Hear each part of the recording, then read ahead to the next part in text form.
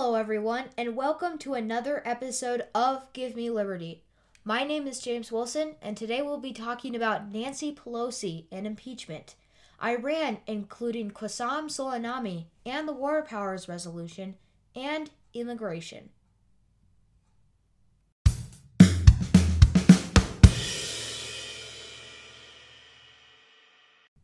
Alright, a lot to get to today, so let's just hop right into it first with Nancy Pelosi's attempt to hold the articles of impeachment from the Senate. So, if you haven't heard, recently, Nancy Pelosi, they voted on impeachment. Impeachment passed, so Trump is now the third president to be impeached.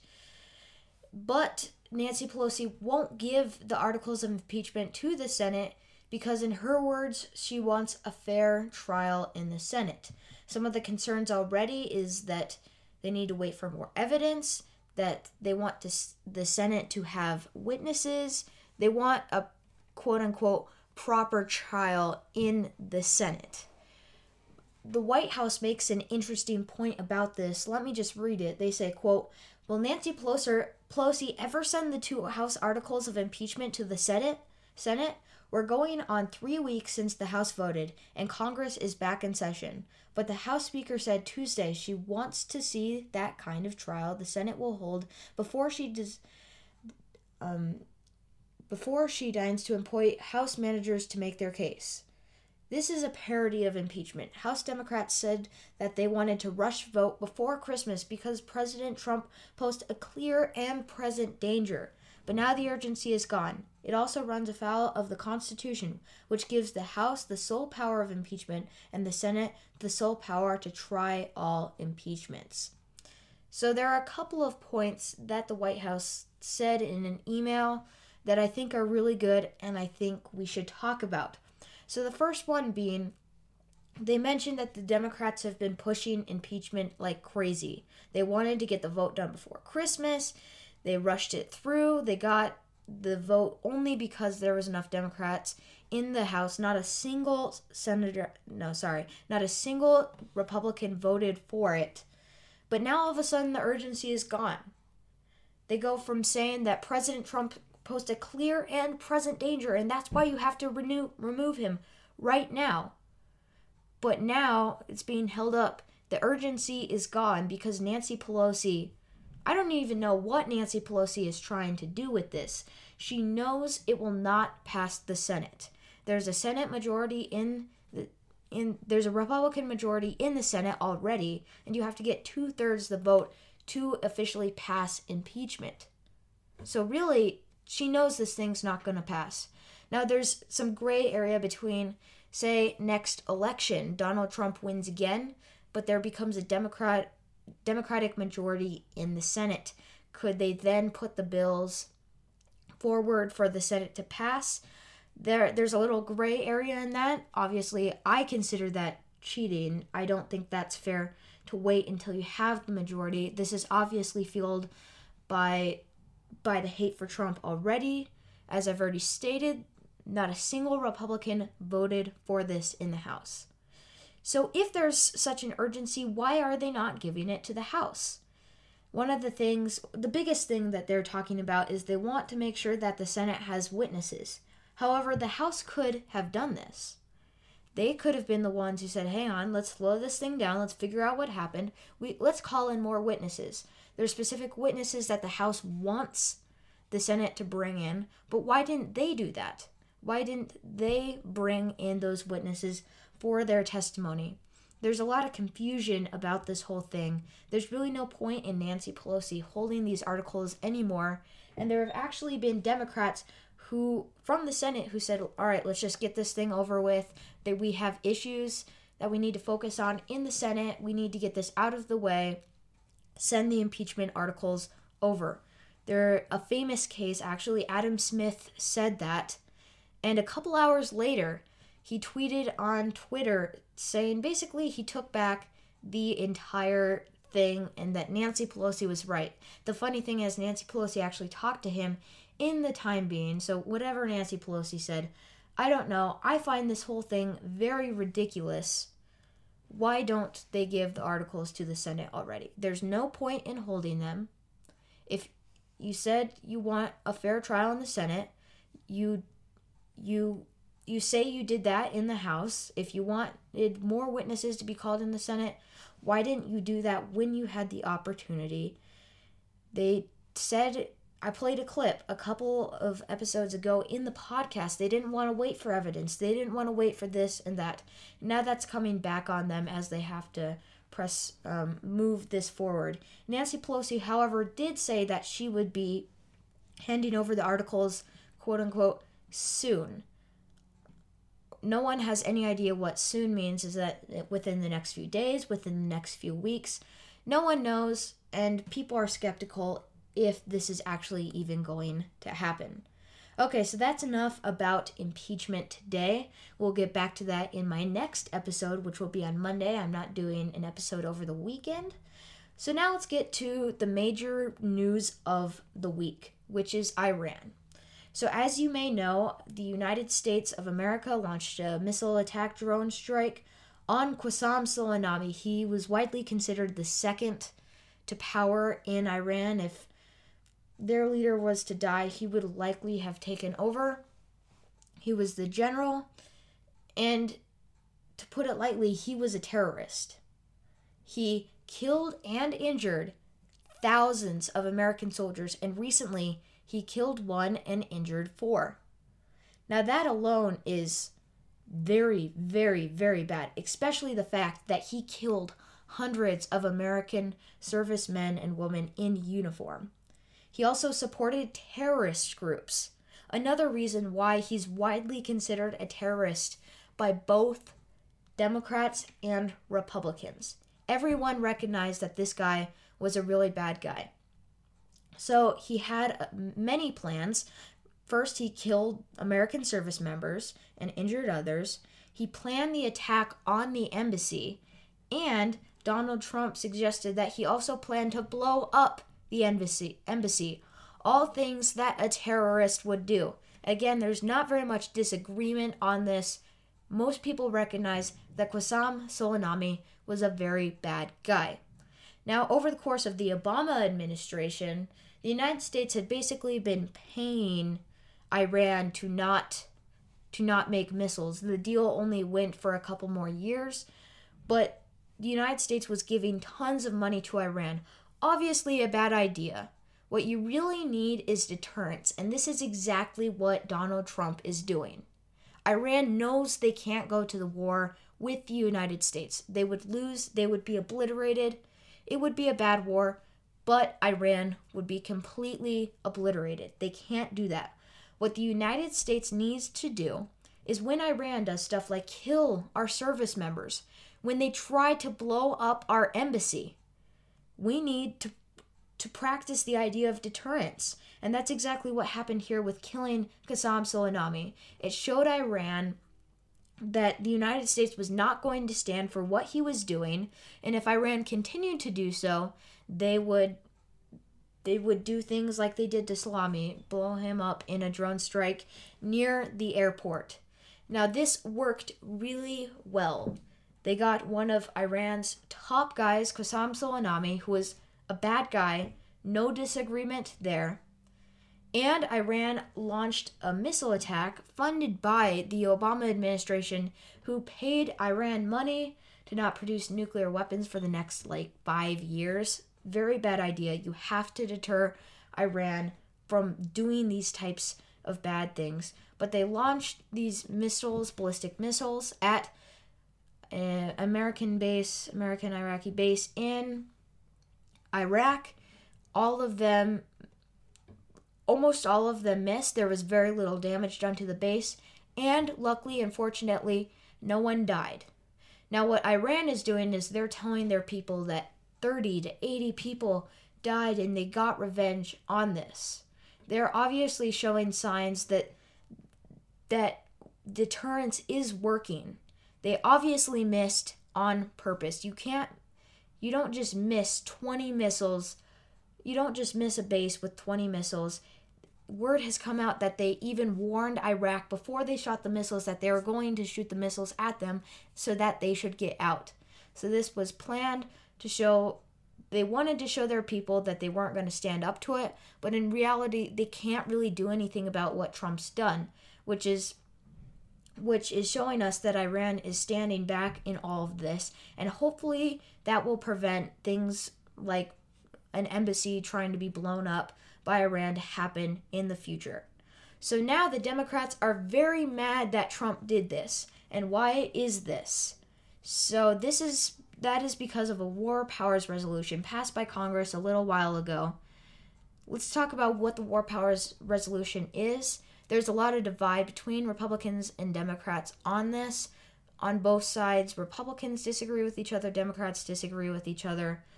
So let's talk about what the War Powers Resolution is first. So it's a resolution that basically says that the president has to notify Congress. Let's see, it says requires the president to notify Congress within 48 hours of committing armed forces abroad.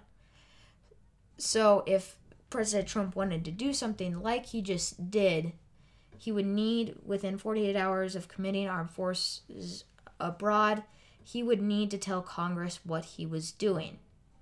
So there are, just from saying that, there are many reasons why people will disagree with this right away. Many people are saying that it's unconstitutional. Many people are saying that it's constitutional, including Mike Lee, who says that the War Power Resolution is constitutional and we need to be exercising this more, whereas you have other people who are supporting what Trump did.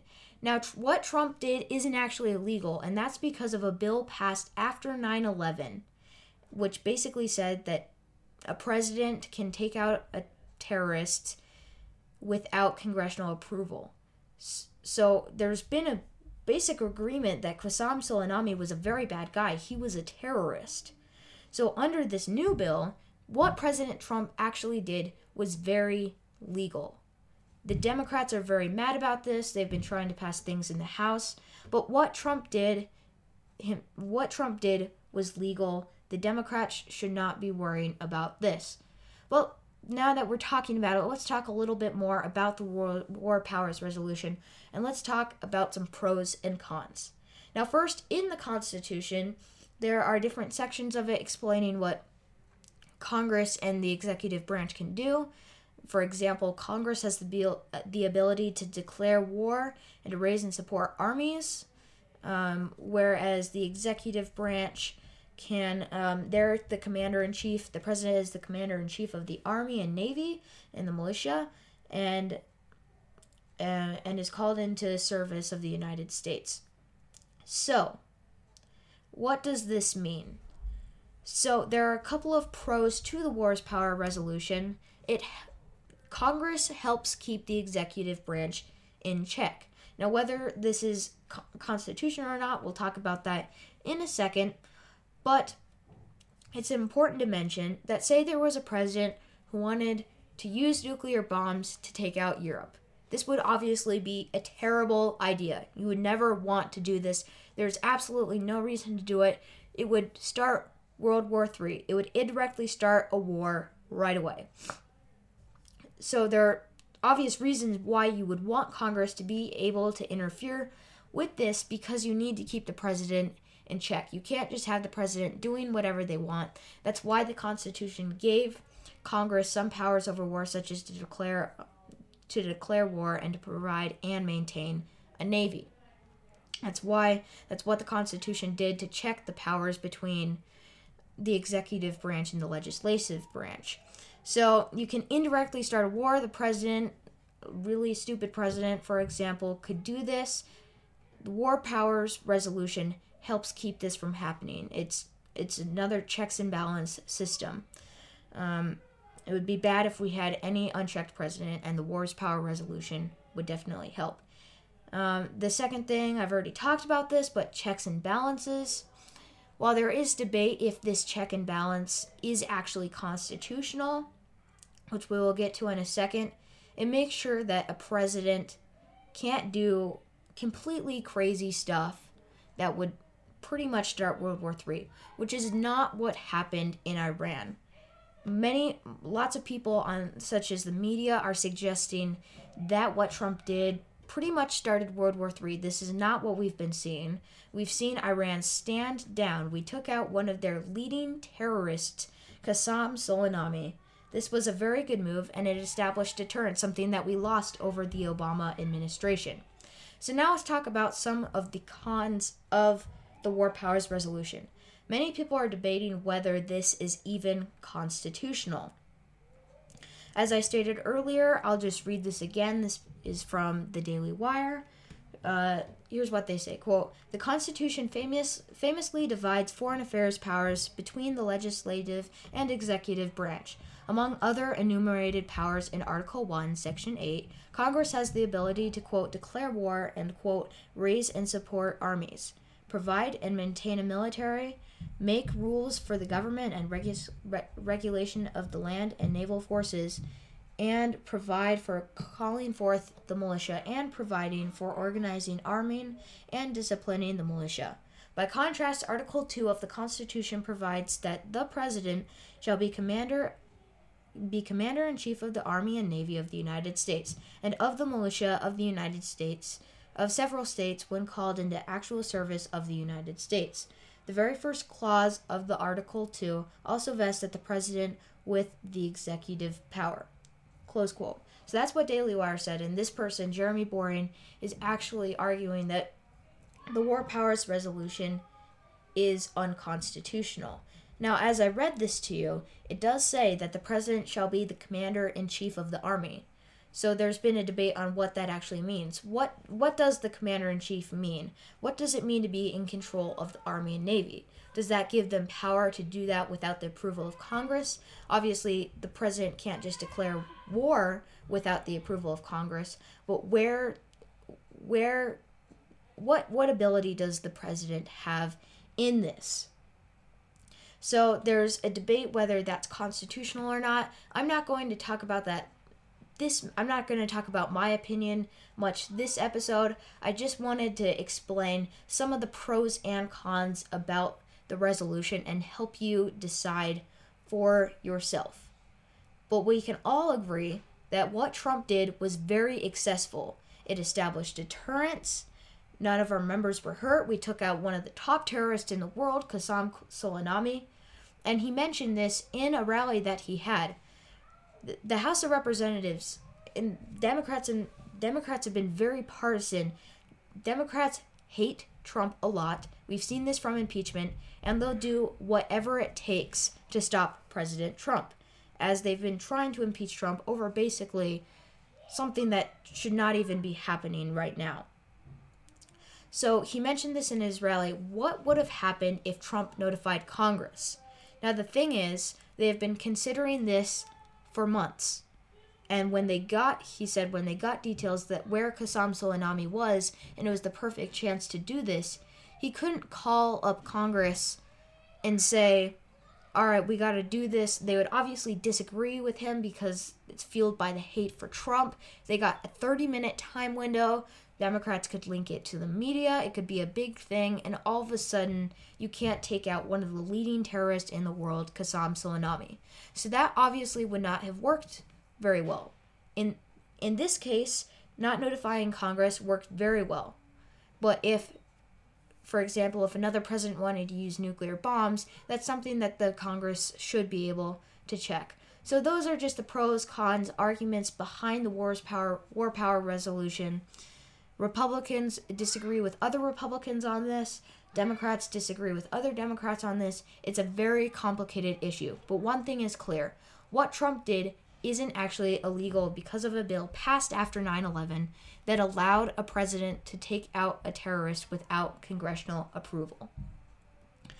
So a notable mention about Iran, which I will talk about in the next episode a little more. I won't go into too much detail today just because I'm running short on time already.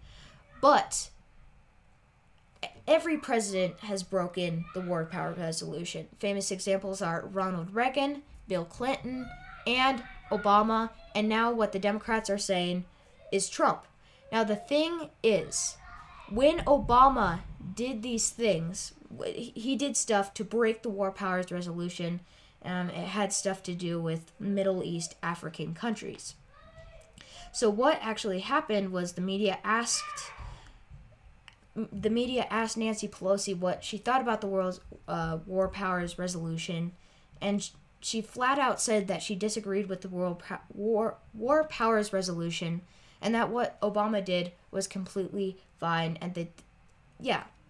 So I won't go into too much more detail about that. I will be playing that next episode, but just important to mention how partisan things have become. Nancy Pelosi agrees with Obama when Obama does it, but when Trump does something that's even legal, she disagrees with it because it's kind of related. So one last thing about Iran before I move on.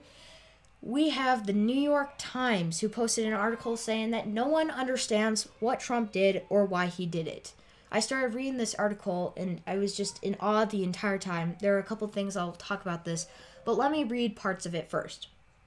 I say, quote, Mr. Soleimani's killing was left a swirl of confusion among analysts, former policymakers, and academics. The United States had intended a sudden, drastic escalation against a regional power, risking fierce retaliation or even war. Why? Quote, there's not a single person that I've spoken to who can tell you what Trump is up to with Iran, said Ellie, an analyst at the European Council of Foreign Relations. Part of the uncertainty is specific to President Trump, and resistance to accepting difficult trade-offs have made his goals on Iran difficult to parse. And then they later go on to say, to extreme escalations like killing Mr. Soleimani. Sorry, that word is pretty hard to pronounce. So, let's get to some of the things they have said. First, they called this a drastic escalation on President Trump's part. It was not an escalation on the United States or President Trump's part because let's look at what Iran was doing before this happened. They even tried to blow up our embassy just days before President Trump made the call to kill Qasem Soleimani. So this wasn't an escalation on our part, it was an escalation on Iran's part. And the theory of deterrence, you need to tell them that that's not okay and deter them from doing things like that in the future. So that's not an escalation by President Trump or the United States, it's an escalation of Iran. Additionally, they say, quote, risking fierce retaliation or even war. Now, the media has been pushing this narrative that we're now going to war because of this. This claim is pretty insane. We've already seen what Iran has been trying to do. They've been trying to settle down. They want to show their people that they're still strong about this, but they told Iraq that they weren't going to hit, that they were going to hit a base in their country an hour before it even happened so they could get people out and no one died. Now, Iran lied to their people saying that they killed people and they got their revenge, but they warned them before. This shows that Iran does not want to mess with the United States, which is showing that Trump's deterrence against Iran is actually working. Next thing, quote, there's not a single person that I've spoken to who can tell you what Trump is up to in Iran, says Ellie, an analyst for the European Council of Foreign Relations. This is also crazy. I know tons of people who can tell you what Trump is up to Iran. He successfully deterred Iran from doing more things. There's actually a new poll out that says that almost 50% of people approve of what Trump did in Iran. So the fact that you can't name a single person who agrees with Trump on this, you must be talking to the wrong people because almost 50% of people agree with what Trump is doing. And then the last thing on this, it says part of the uncertainty is specific to President Trump. His impulsive style and resistance. His impulsive style. Now, they did many press conferences and briefings on this. This is a decision they had considered for months. They considered all the outcomes. It obviously worked out very well. They successfully deterred Iran from doing more things. To say that this this was made just, this idea popped into his head one day and they did it the next day. That is false. That's not what happened. Now, they had a specific time they had to do that because it had to be in the right circumstances, but this is something they had been considering for months. So, just lots of crazy things from this New York Times article. It's really, I called it a lame New York Times article. It's not true, making many misleading claims, things like that. Okay, so now this will be a little quicker, but I just want to talk a little bit about immigration. So let me just read you a little bit from this article. It says, many Latinos believe a citizenship question will be asked on the 2020 census and are less likely to participate. This is exacerbated by a hostile environment towards immigrants propagated by this administration. Now, I'm not going to focus so much on the actual idea that there's going to be a citizenship question on the 2020 census, but I want to focus on this idea that they don't want to do this because of the hostile environment towards immigrants propagated by this administration. So I'll just talk about this for a little bit and then we'll be done with this episode. But I hate it when people say that the word immigrant has become a bad word. That is very, very, very untrue. I've heard many people say it, and it bothers me whoever says it. What Trump has been doing with the border wall and his strict immigration policies is that he's enforcing the law. That if you want to come here, you have to come here legally. And if you're a legal immigrant, the word immigrant has not become a bad word. Trump has been working to solve the illegal immigrant problem. So it's not the word immigrant that has become a bad word. It's not a hostile environment towards immigrants. We love immigrants. Everyone should accept and love immigrants. It's illegal immigrants that there's a problem with because they're undocumented. The United States does not know about them. And saying that people won't participate in the 2020 census because they're afraid of getting caught for being illegal, for being an illegal immigrant. Well, the point is, what Trump's trying to do is that we want all immigrants to be legal in this country. We want them to be documented.